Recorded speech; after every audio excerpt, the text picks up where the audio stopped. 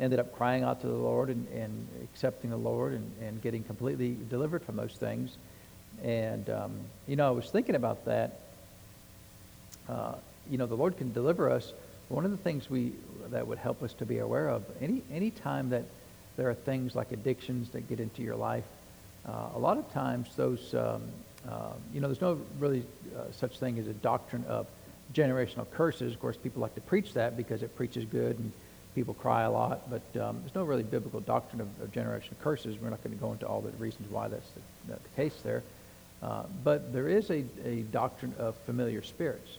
And a lot of times demonic forces will become familiar with a family or a region, but typically like a family, and they'll hang on to that family, and that will typically hang around for generations until someone puts their foot down and doesn't yield to that anymore. Generational curse implies that there's nothing you can do about it. You're going to be cursed. And you have to break that curse before you get victory. Well, that's not really the case. They pull scripture out of context from the Old Testament to define that. But there are things like familiar spirits. And a lot of times what happens, especially if you get redeemed from some type of addiction, whatever that is, that familiar spirit may hang around your life all the days of your life, trying to tempt you to get back into that thing. And from our perspective, we just have to be diligent about those things.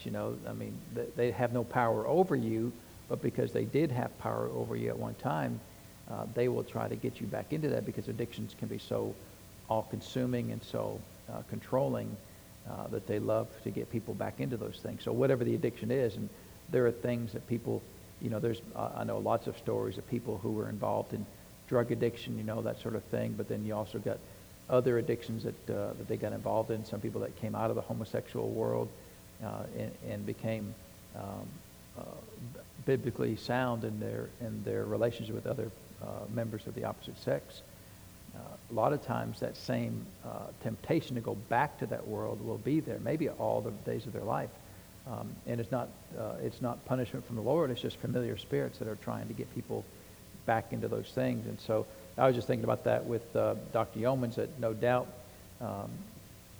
she had opportunities to go back into that world, because she was always the same person, still driven, still a type A personality, and the desire to maintain whatever level of work ethic that she had after she got saved and delivered from those things was still there, and the temptation to go back to use those drugs to enhance her life, would still be there. And so, and it might have been there all the days of her life. I know, like with A.A. Allen, he was one of the great healing evangelists from the 50s, and some of the most spectacular healings occurred in his ministry. But he always struggled with alcoholism. In fact, he died, when they found him, he had died, and there was a bottle of liquor there in his room. And no doubt it was because of those familiar spirits, that although he got the deliverance from it and the freedom from that, still the temptation to go back to those things will be in your life. Amen. And it's not punishment from God. It's just the work of the enemy. Amen. And so just, from what I would encourage you all, if there's things that you've been delivered from, be aware that thing, may try to come back. Now sometimes the devil gets, he loses all hope to get you back in it, and he'll go somewhere else, and you may never think about it again the rest of your life. I know some people that, for example, they get delivered from smoking cigarettes, and they're never ever tempted again. And other people, it's hard for them to even be around cigarettes because they want to go back into that, And so it really depends on your own particular walk. The Bible says to work out your own salvation with fear and trembling, and that's part of it, that you've got to walk that out yourself. And there's no, it's not necessarily, well, if I'm tempted, does that mean that I still want to do it all the time? It's not always a reflection on your personal walk with the Lord. It's just those familiar spirits are always, they got nothing else to do, right? They know someday they're going to be doomed, so they might as well stick around and try to mess with your life. So, but those are things to be aware of, and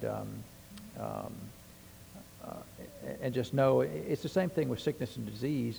If you get healed from a sickness and disease, oftentimes there will come a symptom of that same sickness and disease to come back, even if it's not the same exact origin of the disease. It may be the symptom that a devil's putting on you, just to see if you will hook up with it, and then he'll be glad to bring you the rest of the disease along with it. And I know I've heard some testimonies, people have had that same thing, right, where they get freedom from some sickness or disease, and then not long after that, a symptom of that disease comes back upon them, and you've got to stand your ground. And in my experience, that's happened to me many times, and if I stand my ground, oftentimes that sickness and disease will leave, and you may never ever sense that symptom again for maybe ever, right? And so, but that's just, it's helpful to know a little bit of how the devil works. We don't have a lot of details in the Word of God, but we do have some experiences that can be helpful for us to learn about. And so, he's a bad devil, but we've got a big name, right? We've got the great name of the Lord Jesus that we have available to us. Amen? And so, in this particular chapter, she's talking about the blood of Jesus and just kind of using the analogy of the natural blood that we have in its function in our physical bodies to what the blood of Jesus can do in our own lives. And so, of course, we know the blood of Jesus washed away our sins, and that's really the primary purpose of it. But also, it not only washed away our sins, but it also was the purchase price for our redemption. And so that was the cost to purchase us out of redemption. Of course, the cost was to pay for all of the sins. So, but she's got some good analogies in here that's helpful for us to know, because when we see the function of the blood in the natural body, we understand that those are things that are helpful in our spiritual lives as well. And so we talked last week about that it supplies food. That part of the job of the blood in our bodies is to provide food to us, supply food to all the cells, right? So all the specific nutrients that the cells need. And in fact, I had looked this up. I think I mentioned it maybe last week, but the blood in your body right now will make a complete circuit of your entire body every 45 to 50 seconds. And I think you looked this up, right, Jared? You said that if you measure all the length of all the blood vessels, of course they got blood vessels, veins and arteries, and then capillaries and the small little tiny blood vessels. It's, what did you say, 60,000 miles? So 60,000 miles, right? That's a quarter of the way to the moon. And so that's a lot and that's you walking around right now. You got 60,000 miles of blood highway coursing through your veins, and so the blood in your body makes a complete circuit of all of those blood vessels every 45 to 50 seconds. So more than once a minute, right? And so it's pretty amazing, right? So that blood touches every corner of your body, and it brings all the nutrients to your body. And so, the blood of Jesus should cover all of your sins, right? It should cover all the aspects of your life. And so, and then let's turn over to Matthew chapter 24. And so one of the things that the blood does is it regulates your body temperature, right? And so here in Matthew chapter 24, so she's using that as an analogy to things that go on in our life. And if we can get over here, Matthew chapter 24, it says in verse 12, well, let's start in verse 11 or verse 10. And then shall many be offended and shall betray one another and shall hate one another, and many false prophets shall rise and shall deceive many. And because iniquity shall abound, the love of many shall wax cold. So in our spiritual lives, our love can wax cold, right? And so the blood of the Lord Jesus can help regulate that, and just really living in the Lord can help regulate that. But it's interesting that even as Christians, that our love can wax cold, right? And of course, that love there is the agape love of God. And we should allow the Lord Jesus to regulate that, never get cold in your love towards others, right? And she also mentioned, of course, the more famous verse there in the book of Revelation. Let's turn over there real quick, because I think it'd be helpful to look at that real quick. And so this Revelation chapter 3. So, of course, Revelation chapter 3 is the letters to the seven churches, the discussion that the Lord Jesus had in relation to the seven churches. And it says here, let's start in verse 14. So if you go through the seven churches, you can find out which things the Lord said. Some churches he said only good things too. Hey, you're doing a great job. Just keep it up. Some churches, he said some good things and bad things. Hey, you're doing a pretty good job, but over here, you need to straighten up a little bit. And then, unfortunately, the church at Laodicea, he couldn't find anything good about him, right? Now, our mothers told us if you can't find anything good to say, don't say anything at all. But the Lord Jesus doesn't prescribe to that particular motherly advice. He says whatever he needs to say, right? And if it's only bad things, then that's what he says, right? And so don't tell Jesus how to speak, right? And so, it's sometimes we come up with laws that aren't biblical, right? Well, if you don't have anything good to say, well, if the Lord says to tell you somebody to straighten up, then tell them to straighten up, right? And if they hadn't done nothing good in a while, then tell them, hey, you ain't done nothing good in a while. Well, you should say something good about them. Well, okay, you got nice hair, but you're not required. Is there a law that says you can only say, only good things? Well, no. You say whatever the Lord tells you to say, right? And that's really the rule. You don't say whatever you want to say. You say whatever the Lord wants to say. So the Spirit of God wanted to say these things to these churches, and so the Father God did. And so the Lord Jesus said to the church at Laodicea in verse 14, and unto the angel of the church of the Laodiceans write, these things saith the Amen, the faithful and true witness, the beginning of the creation of God. I know thy works, that thou art neither cold nor hot. I would that thou were cold or hot. So then, because thou art lukewarm and neither cold nor hot, I will spew thee out of my mouth. And so, in this particular case, the Lord said, I want you to be either cold or hot.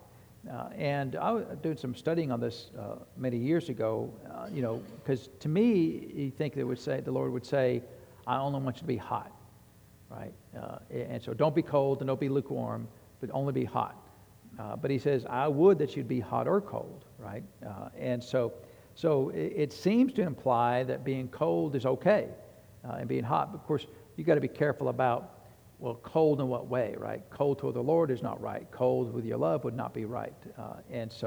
But is it okay to be cold? Well, if you go back and look at the types and shadow of the Old Testament, you go back in the nation of Israel, you remember when they were in the wilderness, and what two supernatural events did the Lord do for them every day as they were traveling? The cloud by day and fire by night, right?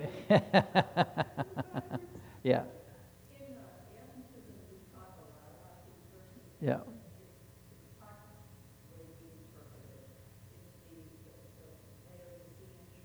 Yeah.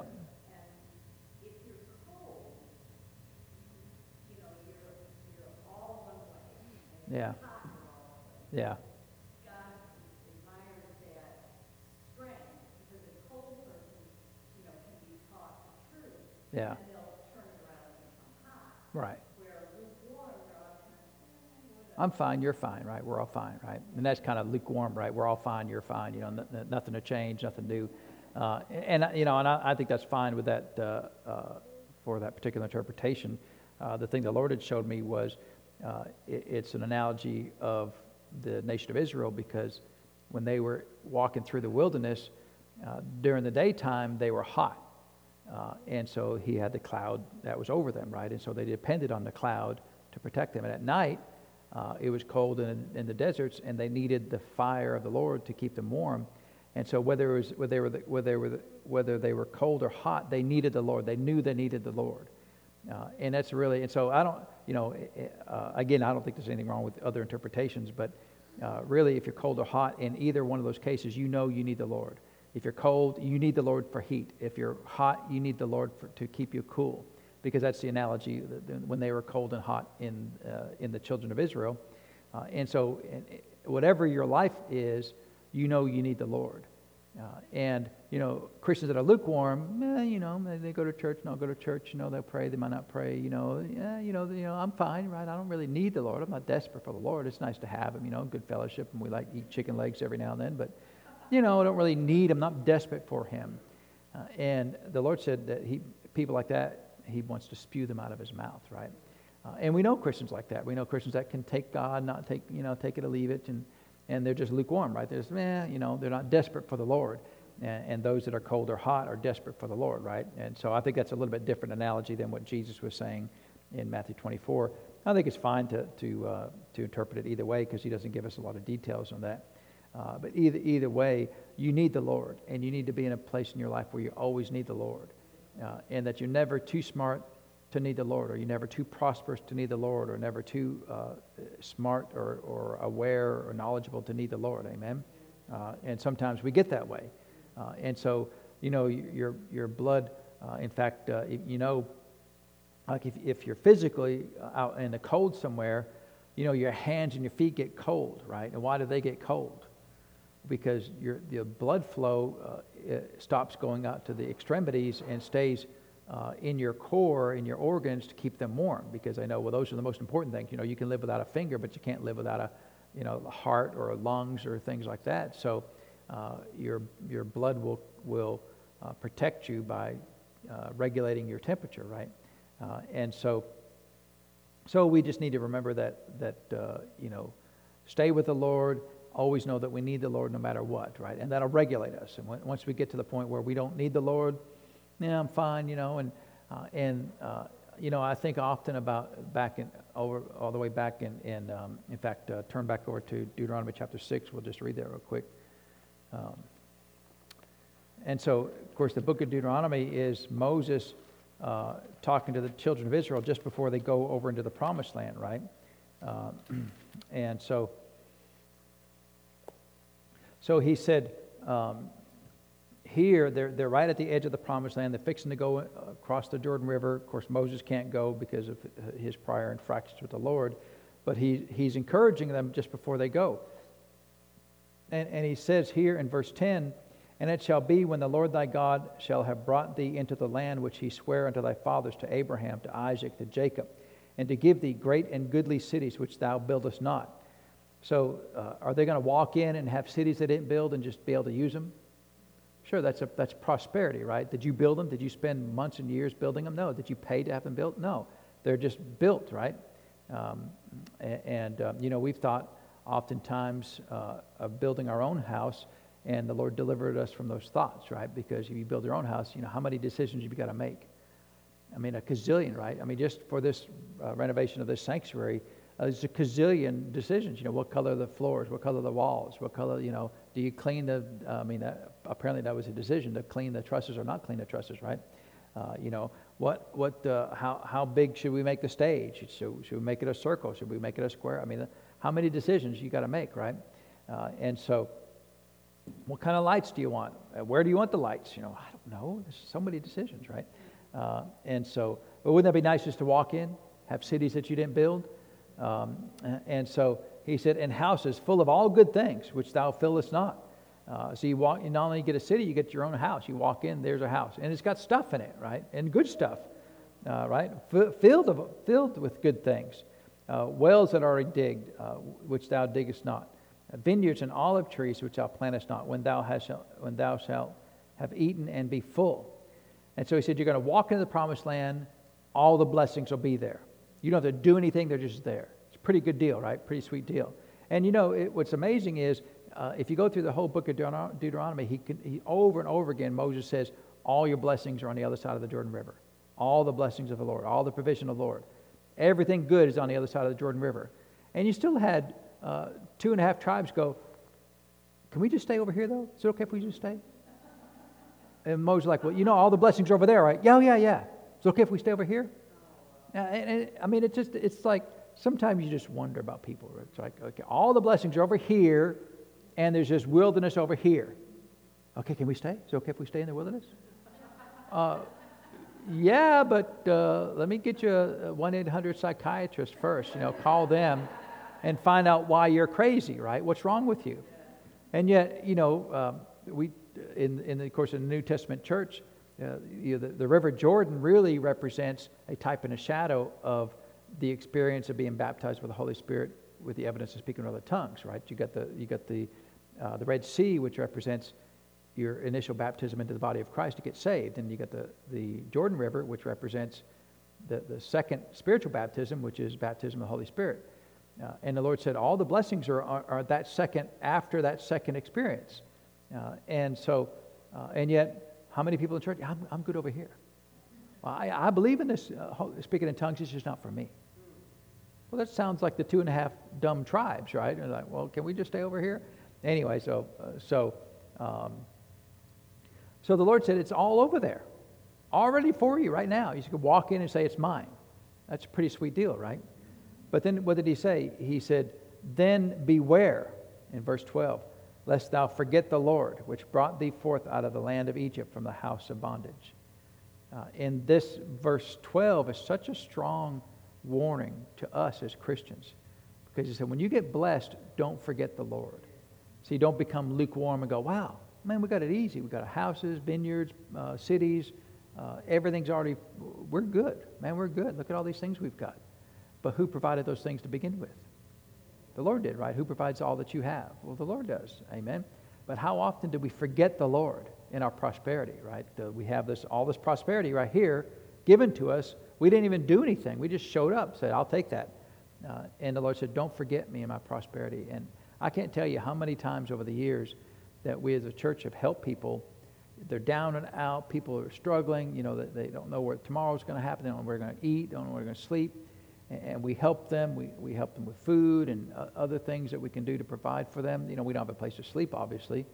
I saw someone online one time said, why don't all these churches open up their church buildings to the homeless? Let them sleep there. I'm like, well, I will as soon as you open up your house to all the homeless too. You know, let them sleep at your house, you know.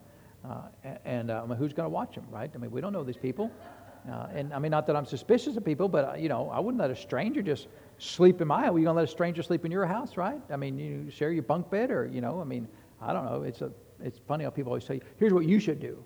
Well, why don't you go do something first, right? I mean, I'm not mad at anybody, but I always think it's funny people do that. But you know, we've helped lots of people over the years. And it seems like as soon as they get stable, as soon as their job is stable and their food is stable and their housing is stable, they're gone. And why is that? Because they were desperate for the Lord, they were hot or cold for the Lord, and they got help, and they just became lukewarm. I'm good now. I'm fine. You know, I don't need the Lord. And it's such a warning, right? It's you know, the blood regulates our temperature, and we should stay close to the blood of Jesus. Amen. Stay close to the Lord all the days of our lives, because if we get just comfortable, then we become lukewarm Christians, right? And so.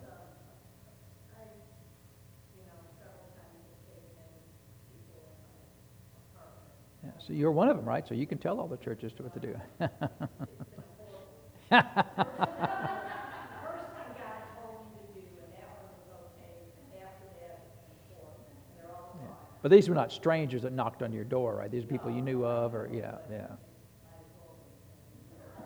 Our old pastor, Adventist pastor, once told me, I was treasurer of this little church up here on the Big Mountain. And, you know, out in the church, there's a family household.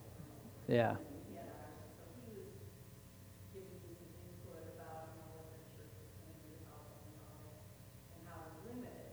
And he said, whenever you're going to help somebody, he said, you limit either the dollar amount or the amount of time you're going to help them. And this is why. And, you know, from his years of experience, he said, if you don't, originally, at the beginning, there'll be an attitude of gratitude. Mm-hmm. Then it will morph into complacency. Yeah. Then it will morph into entitlement. Right. And this is the one I didn't agree with them, but I saw it 2 times. It will morph into resentment. They will resent you for helping them. And he quoted a verse, and I can't find it. It's from Proverbs. Yeah. About if a man doesn't earn, you know, Mm-hmm. I may not be in Proverbs, it may be somewhere else, but, you know, he has to earn his food and Right. right away. And if they don't, because it's like an inborn thing, if you don't earn it, you don't respect it. Yeah. And I saw it. I mean, God had to bring me through it 3 times. You're a little slow, right, Sue? You know. Yeah. Well, you know, there's a balance to everything, and I think that's good wisdom, you know, to because you kind of have to limit it, because if you don't, you know, there are just people who will just always just take, right? You know, we had there's folks here that we helped for years, just off and on, and you know, hey, you know, you come to church, oh yeah, I want to come to church more than anything, right? And they never show up, you know. And then finally, it's like, look, if you're not going to come to church here, if you're not going to go, I mean, it wasn't like they were going to church anywhere, you know. So we'll come to church here. Well, you know, I don't want to. They want to come. And so, like, well, then we can't help you, right? And they're like, well, why not? Well, because the church's job, I know this is maybe a revelation to some people, the church's job is not to feed the world, right? That's not our job. Our job is to save the world. And if we have to feed them to get them saved, no problem, right? But our job is not to just save the lost. To feed the lost, right? That's not our job. It doesn't end there, right? Now, if to get them saved, we got to feed them. Jesus did that many times. But Jesus didn't have a food program. He didn't have a food program, right? He fed people after he preached to them for 3 days. And if you want to stick around for 3 days, we'll preach, for 72 hours straight. We'll feed you, right? We'll give you a chicken leg or something. We'll have it catered or whatever. But that's not being unkind, because there's people in the world who will just take. They don't care. They'll just take, right? They'll just take. And it's not showing love to them to feed that, right? To feed that particular, I don't know what you want to call it, but whatever that is, that all they want to do is take, and they don't want to give anything to the Lord, especially their life. Then, at some point, you just cut it off, right? So we're not unkind, because you give them every opportunity. I tell people that come here, that walk in that door, I said, everything this church has belongs to the people in this church. And we've helped plenty of people in the church over the years. And be glad to do it, And we're glad to help anybody that the Lord tells us to help. It's not that we begrudgingly help anybody. We're here to help. But the very last people that we helped, I sat and talked with them a long time. Where do you go to church? Well, I don't really go to church anywhere.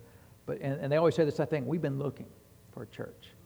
Of course, they act like all pastors are stupid, right? That we've never heard these stories before, right? And really, how long have you been looking for? A year? You mean you can't find a church in a year? You can throw a rock and hit 6 churches, right? Now it might bounce off 2 or 3 of them that are dead, but still you'll hit 6 churches, and you ain't looking for a church. If you ain't found one in a year, so we're going to come to your church, really. And I tell them all the same thing. I said, how many people tell me that? I said, they all tell me that. I said, how many actually have done that? I said, 0. I said, you reckon you'll be the first? Oh, yeah, absolutely, 100%. We guaranteed. If we say it, we don't ever go back. And I don't sit there. I'm not jaundiced and jaded. I don't believe them at all. I was like, okay, we'll see. I ain't putting no money down on either way, but we'll see, right? We will see if you're a man or a woman of your word, right? Because because that's not a prerequisite for me to help them, right? It's well, if you come to my church, because then I'm bribing people. I'm not going to pay them to come to church, right? That would be silly, and it'd be it wouldn't be right. I don't believe at all to bribe people to come to church. But I do encourage you need to be in church. You need to learn why what the Lord has done for you, so you don't have to go and get help from people. You can go and be help to people. Amen. All right. God's desire is that we get these blessings that it talks about here in Deuteronomy chapter 6. And if we get all these things for free, how many people could you help? You can help a lot of people, right? And that's really the job of the church. And so, the job of the church is not to feed and clothe the world. Amen. Our job is to save the world. And if we have to do something along the way to help them, that's fine, no problem, right? Because remember what Jesus said about the poor? He said, you'll always have the poor what? With you, right? And so I think it's key about they're with you. So those people that have come and get help on occasion, they're not with me, right? They're here, but they're not with me, right? All of you all are here with me, amen. So that Jesus said that for a reason, because if you got the poor with you, now look, if they're with you and they listen to the word long enough, I can guarantee you they won't be poor forever, amen. If they listen to the word and apply the word to their life, they will not always be poor. Someday they'll be able to help other people that are poor. And that's fine, right? Times and seasons and things happen, and the Lord's merciful and kind. But it is a warning to not become lukewarm. And I think Deuteronomy 6 is a great summary of that, is do not forget the Lord in your prosperity. Do not forget the Lord when you're prosperous in financial things. Don't forget the Lord when you're prosperous in physical things, right? So if you're perfectly healed, some people are desperate for the Lord for healing, right? And they'll go to a healing church for years, and they get healed, and they don't go to church anymore. And they're like, well, why aren't you going to church? Well, I'm healed. Well, is that all you went to church for, is just to get healed? You didn't want to bless the Lord and listen to Him, grow in things of God? And so we want to be we want to be hot and cold for the Lord in that regard. We want to be desperate for the Lord all the days of our life. Amen. If He blesses us 100%, we still want to be desperate for the Lord. Amen. And I believe that's what He's talking about there. So one of the things that she mentioned was that, of course, one of the big things is that the blood provides oxygen, right? So all of your, it's amazing. You think about the human body, that we breathe in air, and our lungs filter out and grab just the oxygen and pushes that oxygen into our bloodstream. And to me, it's just like a miracle. Every breath you take, it's like, so somehow, in the air right now, there's only 20% oxygen. About nearly 80% of it is nitrogen, and your body filters out everything other than the oxygen and puts it into your bloodstream. And the rest of it is what you breathe out, right? So carbon dioxide, but mostly nitrogen. And then it puts that into your bloodstream, and then that blood carries that oxygen to all the cells. So the cells all need to breathe, and they need to breathe oxygen. And so that's what your blood does, right? And so she quoted, you don't have to turn over there, but in Hebrews chapter 10, verse 19, having therefore, brethren, boldness to enter in the holiest by the blood of Jesus. So He made a way for us by His blood, amen? So it is interesting, and of course, I've always been a big fan of the design of the human body and how the Lord made all these things work. To me, it's pretty amazing that we survive every day, right? I mean, your body right now is doing 10 million things. There's more cells in your body than there are stars in the sky right now. And somehow they all work together to get from here to Walmart. It's like a miracle every day, right? Just to get to Walmart. You just think about that. And of course, the evolutionists say that it was all an accident, right? So you're saying trillions of cells have been created and all combined into a cohesive unit and functioning as one to accomplish goals and tasks in the earth, and you're saying that's a complete accident, right? That was just a mistake, because in the design of evolution is all the changes of evolution occurred because of some genetic failure, right? There was a genetic mistake that occurred from one generation to the next generation, because that's the only way a change can happen, right? So if a thing's got 2 legs, then a genetic anomaly occurs that suddenly it's got 4 legs. And then somehow that genetic anomaly then carries on to other generations. And so, I mean, the whole design of evolution is kind of absurd, and the amount of the chance of all of those things happening, that it's not only a genetic defect, but it's an advantageous genetic defect, and not only is it a good defect, but it's also now a hereditary defect. And it's not only a hereditary defect, but then it somehow overrides all the other defects and becomes the thing for that particular animal, right? So if it's a 2-legged animal, now it's a 4-legged animal.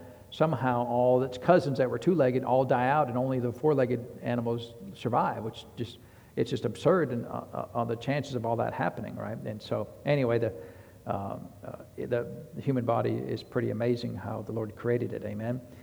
And then she's changed over here about how that the blood is used to convey emergency supplies. And so she was talking specifically about different things like adrenaline, which is made, I didn't realize this, it's made in glands on the top of your kidneys. I always thought it was somewhere else, And so we've heard stories of adrenaline, right? So when adrenaline kicks in, suddenly you don't feel any pain, and you can be sometimes stronger than normal, right, because of adrenaline kicking in. And when that adrenaline kicks in, it gets transferred from these glands and your kidneys to the rest of your body by the bloodstream. And so she quoted Hebrews 2:14 on this one. For as much then as the children are partakers of flesh and blood, he also himself likewise took part of the same, that through death he might destroy him that hath power of the death, that is the devil. And so he gives us the power to destroy death, right? And not only death, but the power of death, that is the devil. And that came about because of the blood of Jesus, amen? And so she said it defends the body. Of course, a big part of the the bloodstream is the white blood cells. So we know the red blood cells are what carries the oxygen. So the air comes into the lungs, and the lungs transfer the oxygen only into the red blood cells of the bloodstream, and that carries all that oxygen to the rest part of the bodies. But also in your bloodstream, another big part of your bloodstream is the white blood cells. So the white blood cells are what goes when it sees some kind of infection. The white blood cells go and attack that infection, right? And they'll do its job. And so no matter where in your body, if you get a cut or something, the white blood cells will immediately start attacking that particular thing.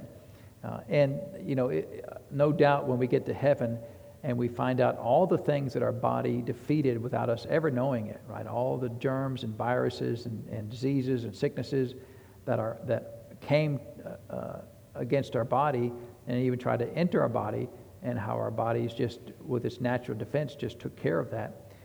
And no doubt there are plenty of things that the Lord Jesus has protected us from that we are completely unaware of, even on this earth, right? And we'll find out when we get to heaven. But then you get things like, cancer. One of the things about cancer, the way cancer works, is cancer basically lies to the body. I mean, cancer says, I am a perfectly normal cell here. Don't do anything about it. And the white blood cells go, okay, well, if you said so, then okay, we'll just ignore you and keep on going, right? And that cancer, if it's a tumor of some kind, will continue to grow and increase in consuming all available resources of your body. But that's one reason why cancer is so difficult to cure, because your natural system, your natural white blood cells don't attack it. And some of the therapies that they've developed over the years with cancer, a lot of it likes to be radiation therapy, and they would zap the cells, cancer cells, with radiation, which is difficult because how do you pinpoint a single cell, right, without killing other cells? So although they've gotten better at it, it still is very difficult in the body. Chemotherapy is basically poison that you put in your body that targets just that particular cancer, but it's poison, right? And so a lot of times you got to take all this other medication to combat all the nauseous and the sickness that you feel because you're taking all this poison. That's because doctors aren't medication not perfect. It tries to limit it only to the cancer cells, but it affects your entire system, right? And many people, of course, I know Miss Sue's a cancer survivor, and many times you've taken chemo and you've wiped out for a day, many days, right? And it's very hard on your body, right? And you've gone through chemo how many times, right? Yeah.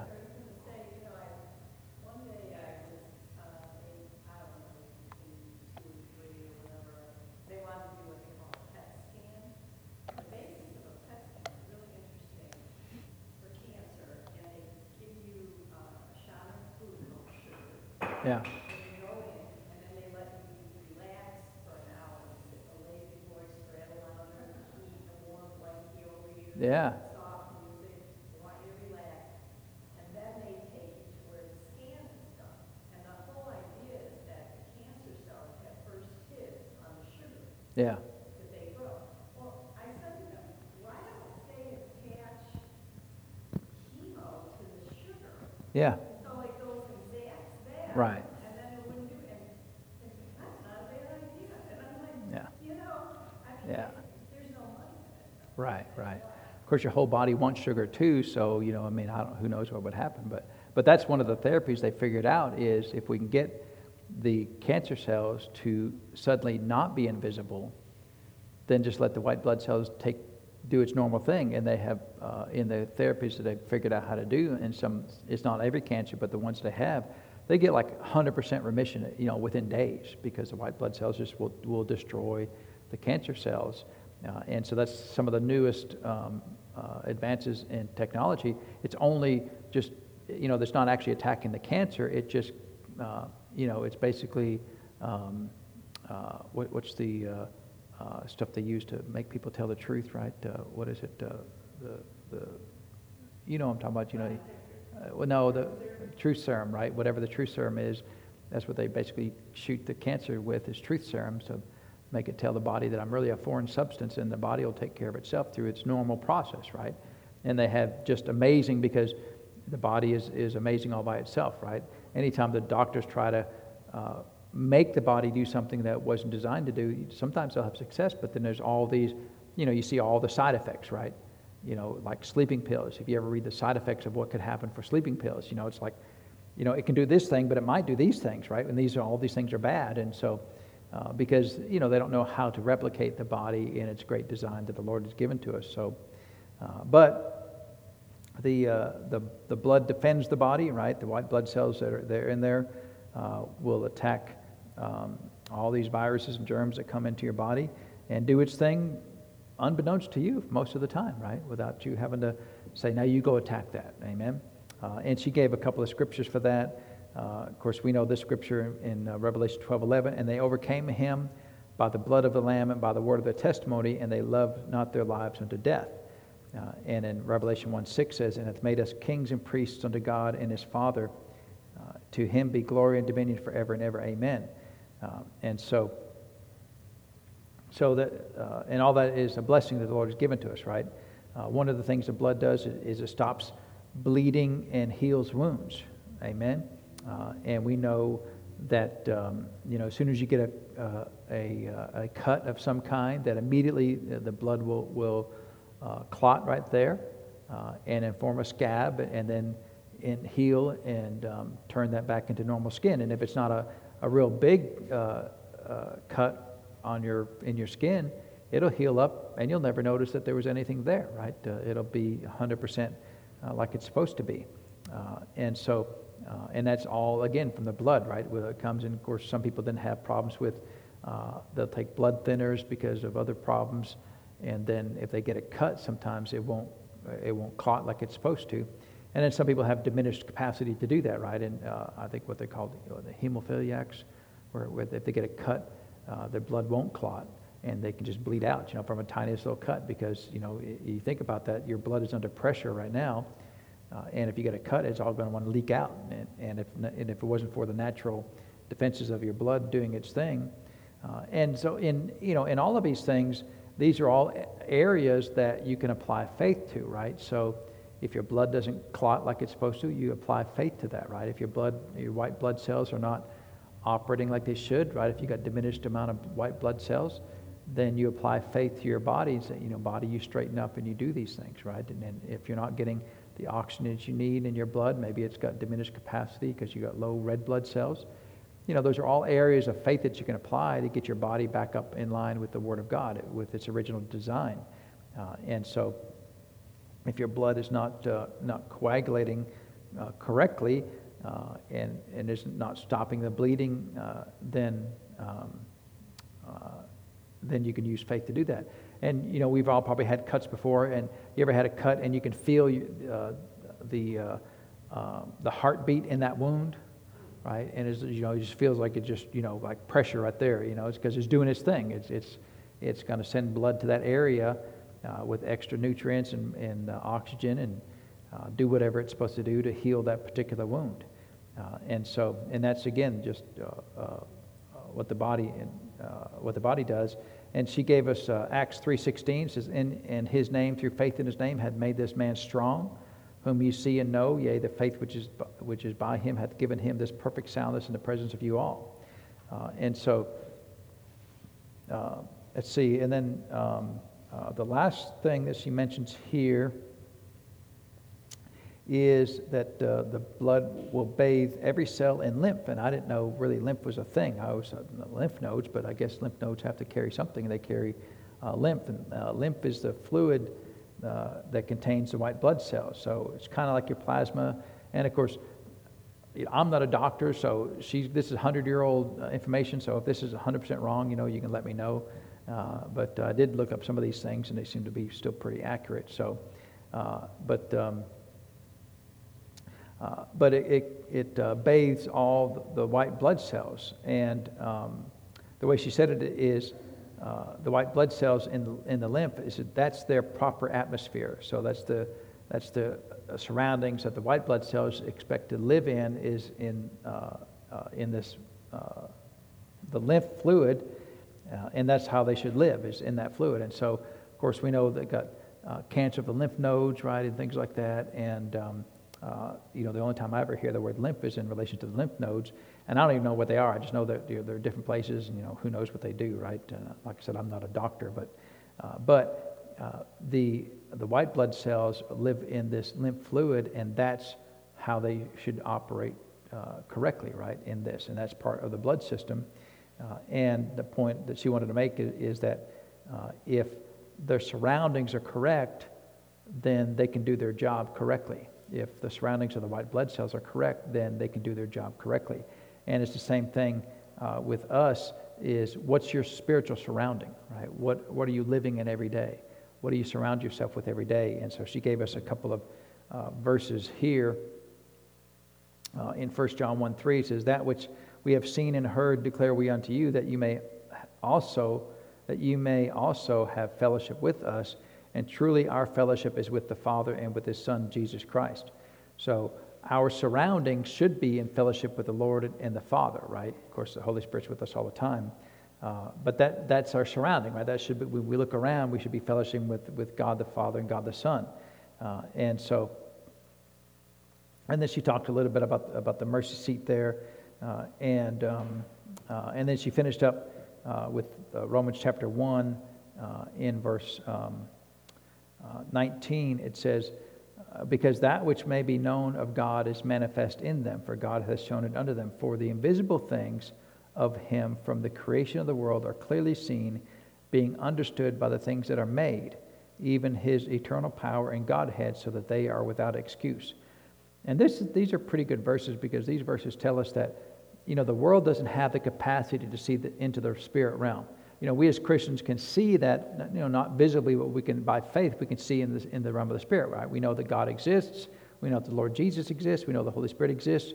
And that's us being aware of and believing in and seeing into the spirit realm. But the world doesn't have that capacity. They're not saved. But it says here that the things which are unseen, the invisible things, can be understood by the things that are made. So what are things that are made? Well, everything on the earth is made, right? All the trees and the grass and the clouds and all of that has been made. And the world can look at that, and their conclusion should be, there must be a God. So to me, that's a good verse, because sometimes we say, well, that particular person was never preached to receive salvation, so it's unfair for God to send that person to hell. Of course, He doesn't send anybody to hell anyway. But it says here that even if they somehow have dodged all the preachers in the entire world, if they look at a blade of grass, they will know there's a God, and they would seek Him out. And if they seek Him out, He said, "If you seek, and you shall find," right? So any person who's of sincere heart, if they're looking for the Lord, if they never hear a preacher, they will find Him, right? And I believe for me, that's the way I found the Lord. Is nobody was preaching to me. I happened to see somebody on TV, but it was me doing that, and I found the Lord that way. And so I didn't find the Lord from nature, but I've heard plenty of stories of people who just, they're out on a hike, or they outdoorsy people, and just, they're maybe not Christians, but one day they just realized there's no way that all of this stuff here that I'm seeing was a complete accident. It had to have been designed by a creator. And they go and they find Him, and the Lord will reveal Himself they always find Christianity. People who do that don't go find Buddhism, and those types of things. They find the Lord, right? Because He's the creator of these things. And so we can use natural things, and her point in using these verses are really a summary of this chapter of, we can use the natural things of our body as an analogy to understand how the Lord operates, right? And so, I think it was a little bit of a diversion from the rest of the book there, but I think it was a pretty good diversion, because again, just if you look at how well the body functions, right? A healthy, normal body, when it's functioning, is a miracle every day. And how every doctor is not a flaming Christian is beyond me, right? People who study this for years and decades, how every one of them not saved and believes in a God is really beyond me, right? Because they should all be saved. Because if you understand these things, it'd be hard not to know the Lord, right? Gee, I want to ask questions here. We all can look and see who's out in our parking lot. Why don't we all go out there and say hi to her? You want to? We only got 3 questions for this chapter, so we can answer the 3 questions for today, right? So what's the first function of our blood?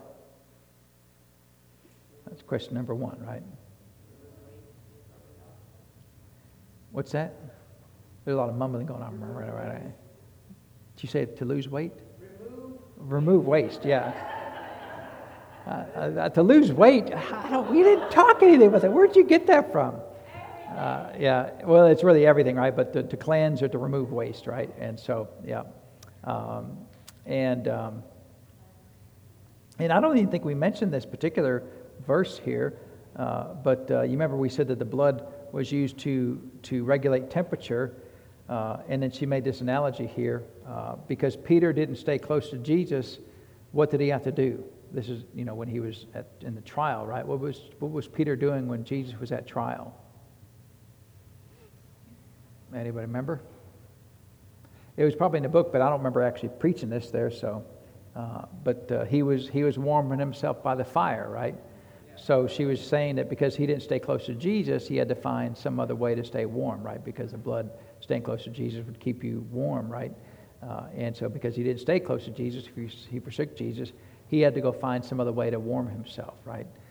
And of course, a lot of people will find any other way to find peace other than God, right? If you stay close to God, you can be in peace, right? But if you don't want to stay close to God, then they'll find every way in the world to try to find peace. Of course, do they ever find it?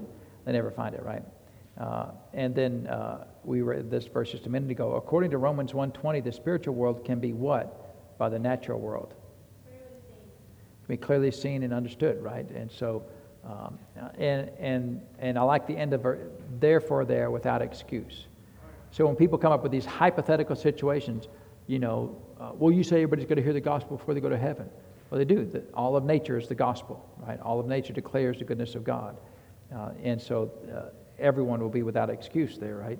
And so that's the end of that chapter there. And the next chapter, she goes into looking at salt and how that's... So, a lot of these verses, a lot of these chapters, she's kind of taking natural things and applying them to the spiritual world, which is fine because the Bible uses a lot of analogies, right? And so she's using some here too to kind of help us here. But the thing I think for this particular chapter, the thing that I would get out of it as much as anything is stay close to the Lord. Right? If you stay close to the Lord, you're always good. Right? If you stay desperate for the Lord every day, you'll be good. Amen. As soon as you kind of get lukewarm and think you can take care of yourself, you're going to get yourself in trouble. Amen. And of course, in our society, because we have lots of education, we have lots of information. I had one person tell me one time that, well, Google knows as much as God does. I mean, it's like, you're kidding, right? I mean, yeah, you can Google nearly anything, but just Google what's the meaning of life, right? And it'll send you some movie or something probably, but I mean, it's just, Google doesn't know nothing compared to God, right? I mean, compared to what can be known, it knows nothing, amen? It knows a lot of things of what is known, but as far as what can be known that they don't know about, it's a far cry, amen?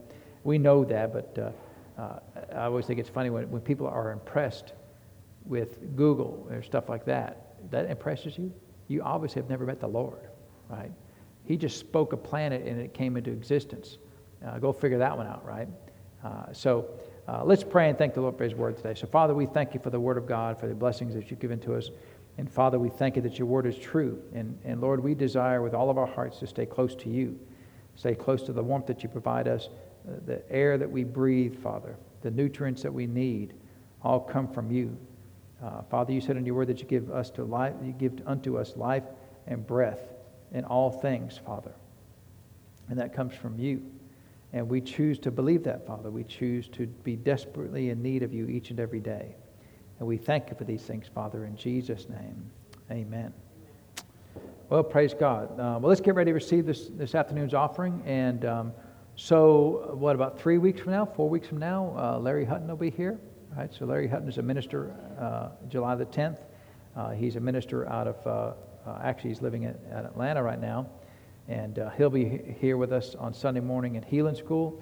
So looking forward to seeing him. I've not seen him in a long time, like 20 years or so.